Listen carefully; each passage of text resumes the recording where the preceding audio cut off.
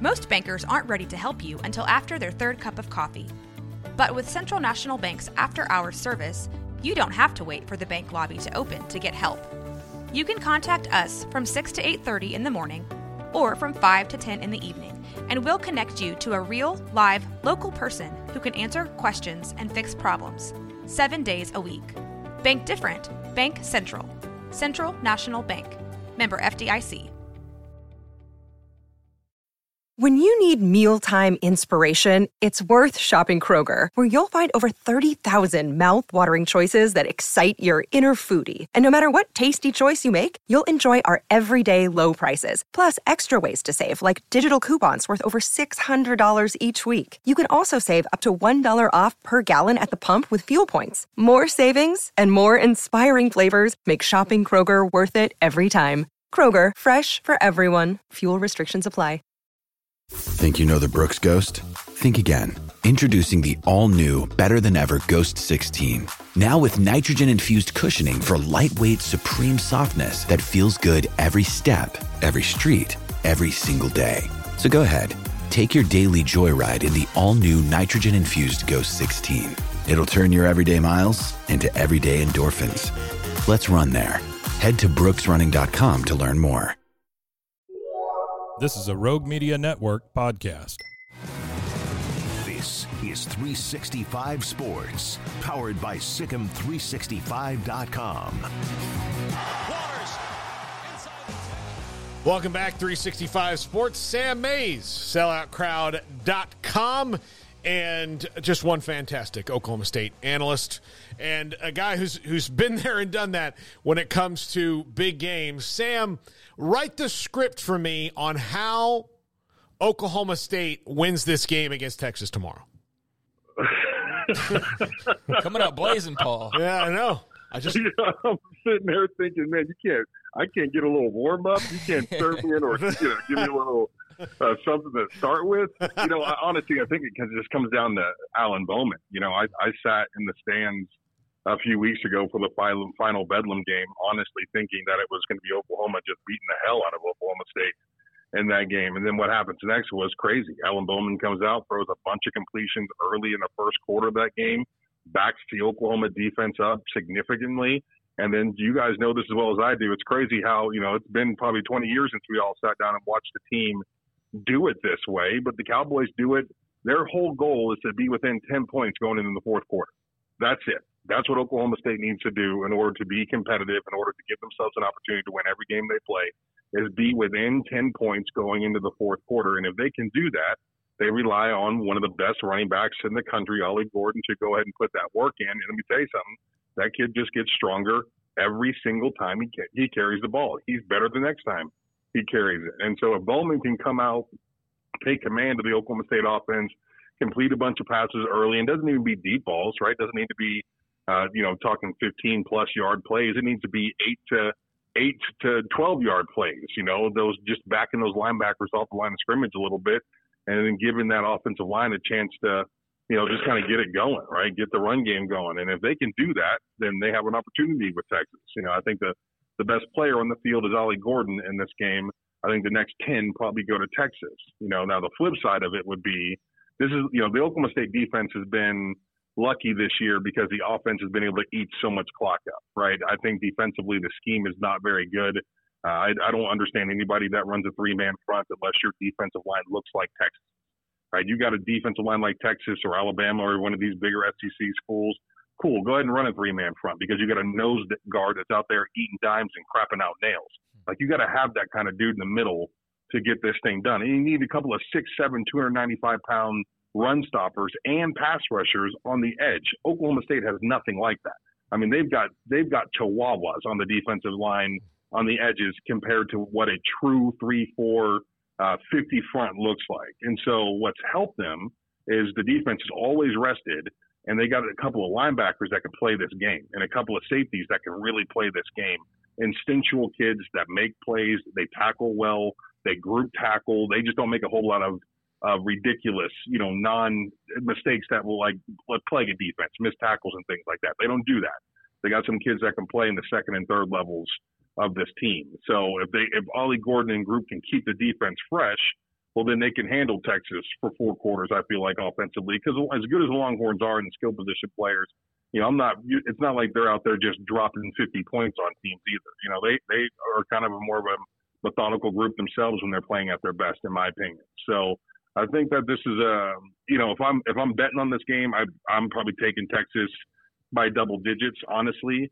But there is an opportunity here for Oklahoma State to win this game, but it's definitely going to rely on the arm of Alan Bowman.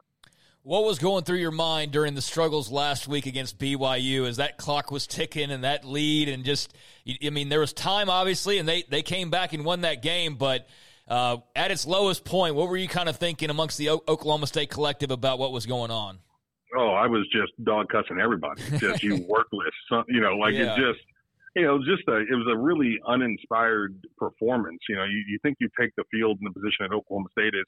Feel the same way about UCF. Like, what are y'all doing? You're not better than anybody. Like, I don't know what has happened this season at any point that you feel like you don't have to prepare or take the field with the same sense of urgency that you had in Bedlam to play every darn team on your schedule, whether that is UCF or Houston or BYU. Everybody needs your max attention because you're not a very good football team.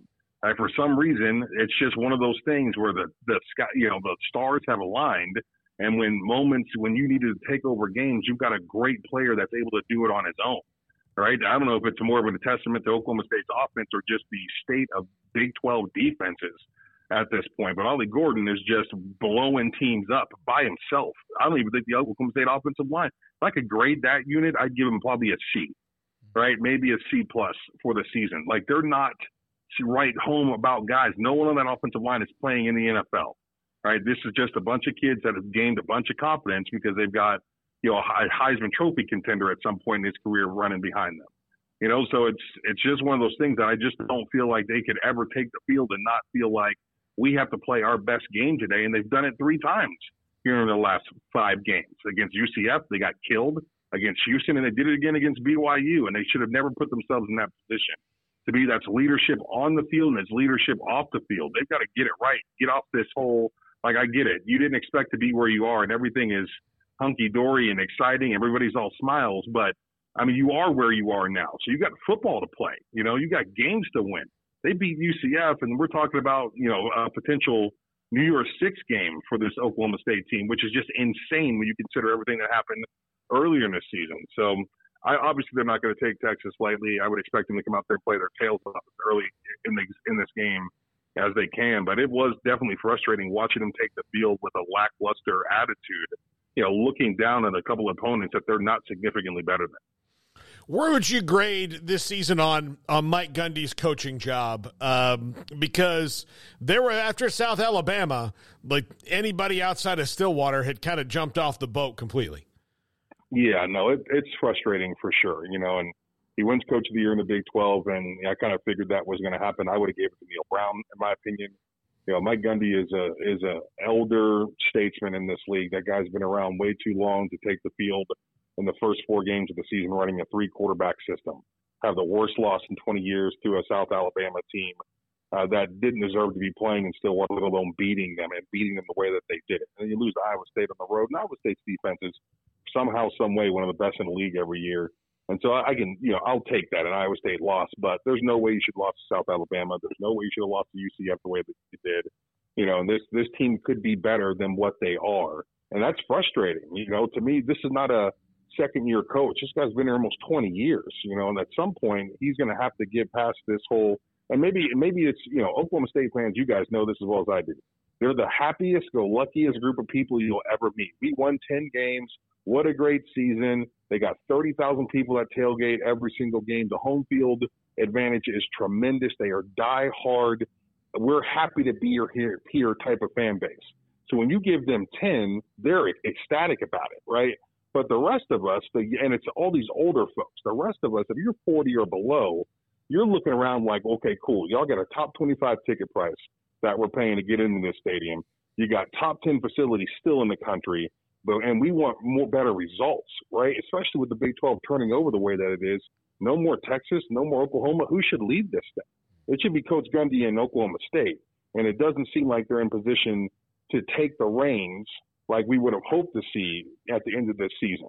You know, you're playing. There's the title opportunity ahead of you. I don't feel confident that they're going to win the thing, but this will be another season where they leave it and everybody's like, man, what a great year. Mike Gundy did it again.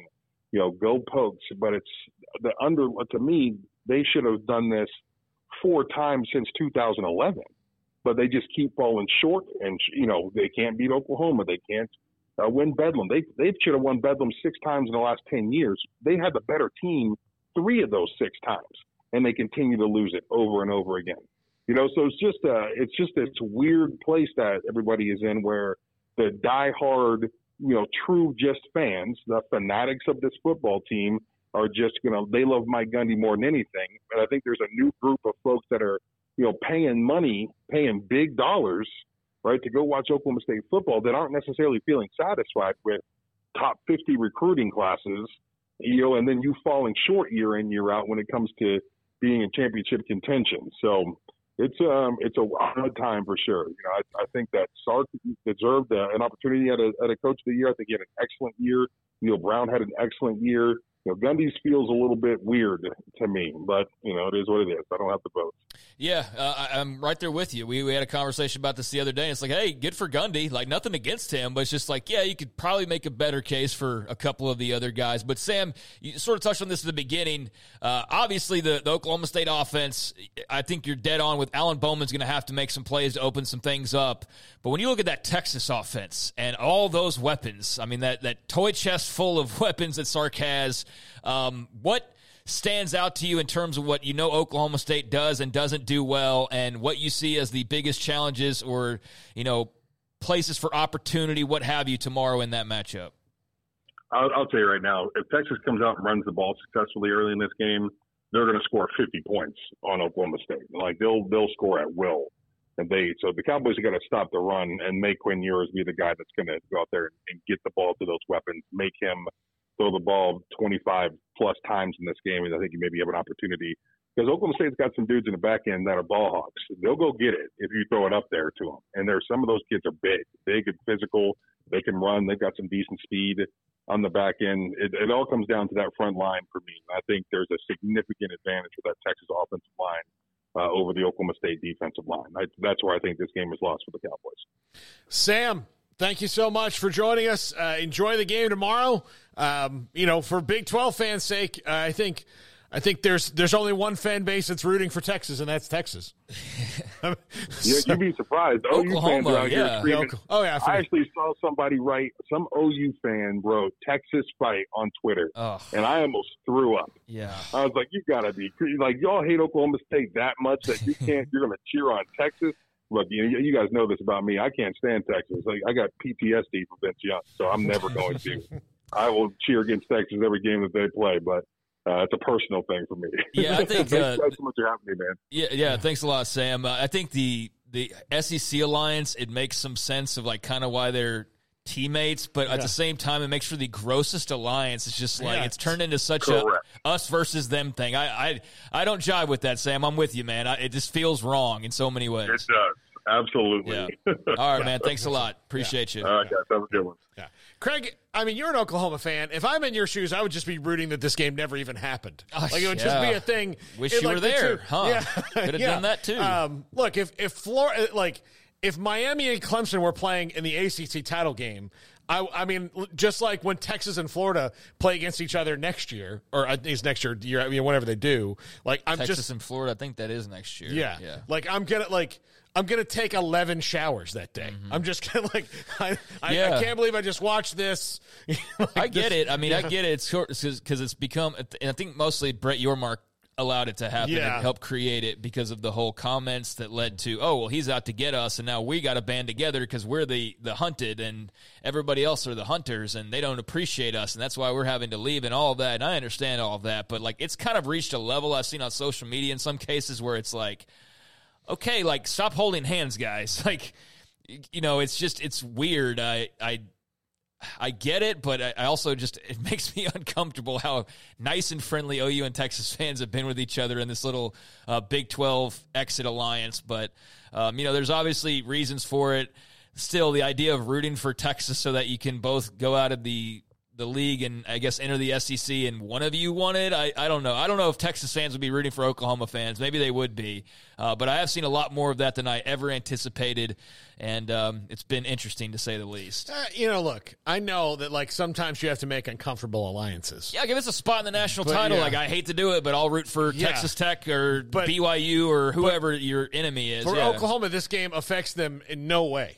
Like, none. Yeah, none. It doesn't affect them at all. No. Like, nothing. Except for you're just the same as Texas in that you're also leaving, but, like, you don't get a Big 12 title. They might get in the playoff. They might go win a national title. Are you really going to celebrate? Like, you know what? You do belong in the SEC. You're starting to celebrate other people's accomplishments. You fit right into the SEC. And here's the thing. Texas has been riding your coattails for a decade until now. About like, we're the best of the Big 12. Like, no, Oklahoma is. You're just rich. But that's the thing that surprises me about Oklahoma fans. Like I would just say nothing. I would say that's nothing. kind of where I am. Like, I just want a great game, and if it's a situation where you have to choose like gun to my head, I mean, I don't know. I'd have to debate that because on the one hand, that money would be good for the Big 12 schools to have a playoff team. But at the same time, do I as a fan, not as a media guy, because I'm not a Cowboys fan, but I covered them my entire life, so I know how to just evolve with that. But do I want to see Texas as a fan go get a shot at a national title? Absolutely freaking not. No, I don't want to see that. So, yeah, it's a weird deal, but that is very SEC of like, hey, it's almost like we're there too. And it's like, that's Texas, guys. That's Texas. And I think if the shoe were reversed, it would be maybe different. I don't know if Texas fans would embrace it. And look, it's not everybody, obviously, too. That's the other thing is like not everybody feels that way. It's just Twitter. So it's a fraction of probably the real feelings out there. But that is, I think, all a creation of Brett Yormark's comments and just this feeling of, they're trying to screw us on our way out. We've got to band together. But at this point, when you're talking about a team going and getting some pretty big accolades and wins while you're on the sidelines watching. Yeah, I don't know if I'd be rooting for that exactly because, that's a team that will now have a bit more momentum than you do heading into this next iteration. And, that's your future for the long term. I'll just tell you, unless you're one of those teams in the SEC that's actually won a title, and the money's good. Like, that's helped you. But it has not helped you on the field. Like, it has not helped Kentucky on the field that Alabama's won 1 million national titles. I mean, I don't know that I totally agree with that because the money helps you get better on the field, and the playing Alabama and playing in those big games does. I do think all of that comes into play. But, like, the celebrating that, like, you won a national title, that's the weird part to me and always has been. I can get, like, if the Big 12 had won 9 out of the 10 national titles and, like, 5 of them were by different teams, I understand how that develops. That pride of, like, we're the best, we play in the best league. I totally understand all of that. But I don't get it when it's like a Mississippi State fans talking trash to somebody because Alabama beat that team. It's like, that wasn't your team, bud. You don't get to brag. You don't get to dunk on me because a different team beat me because you're in the same league. That's where it gets kind of weird and very homery. But I get the pride of like, because the NFC East for the longest time and the NFL divisions are a lot different, and just the NFL and different is a lot general in terms of the fan bases. But for a long time, the NFC is the best division in football, right? It's the best division. It's got the best rivalries, this and that. Now, I don't remember Eagles fans going, we've been in 4 of the last 5 Super Bowls, and we. I don't remember any of that. But there's that pride of you're playing with the best, but then there's people that take it over the line. And just it's just weird to see that with Oklahoma kind of some segment of the fan base rooting for Texas to win a Big 12 championship and then probably get into the playoff. I would want to be seeing the exact opposite if the only reward really is that you get to dunk on Brett Yormark on the way out and some Twitter people. Like, that's your reward for Texas going and winning all these things. So that's why it's so strange to me. Yeah. It's just not right.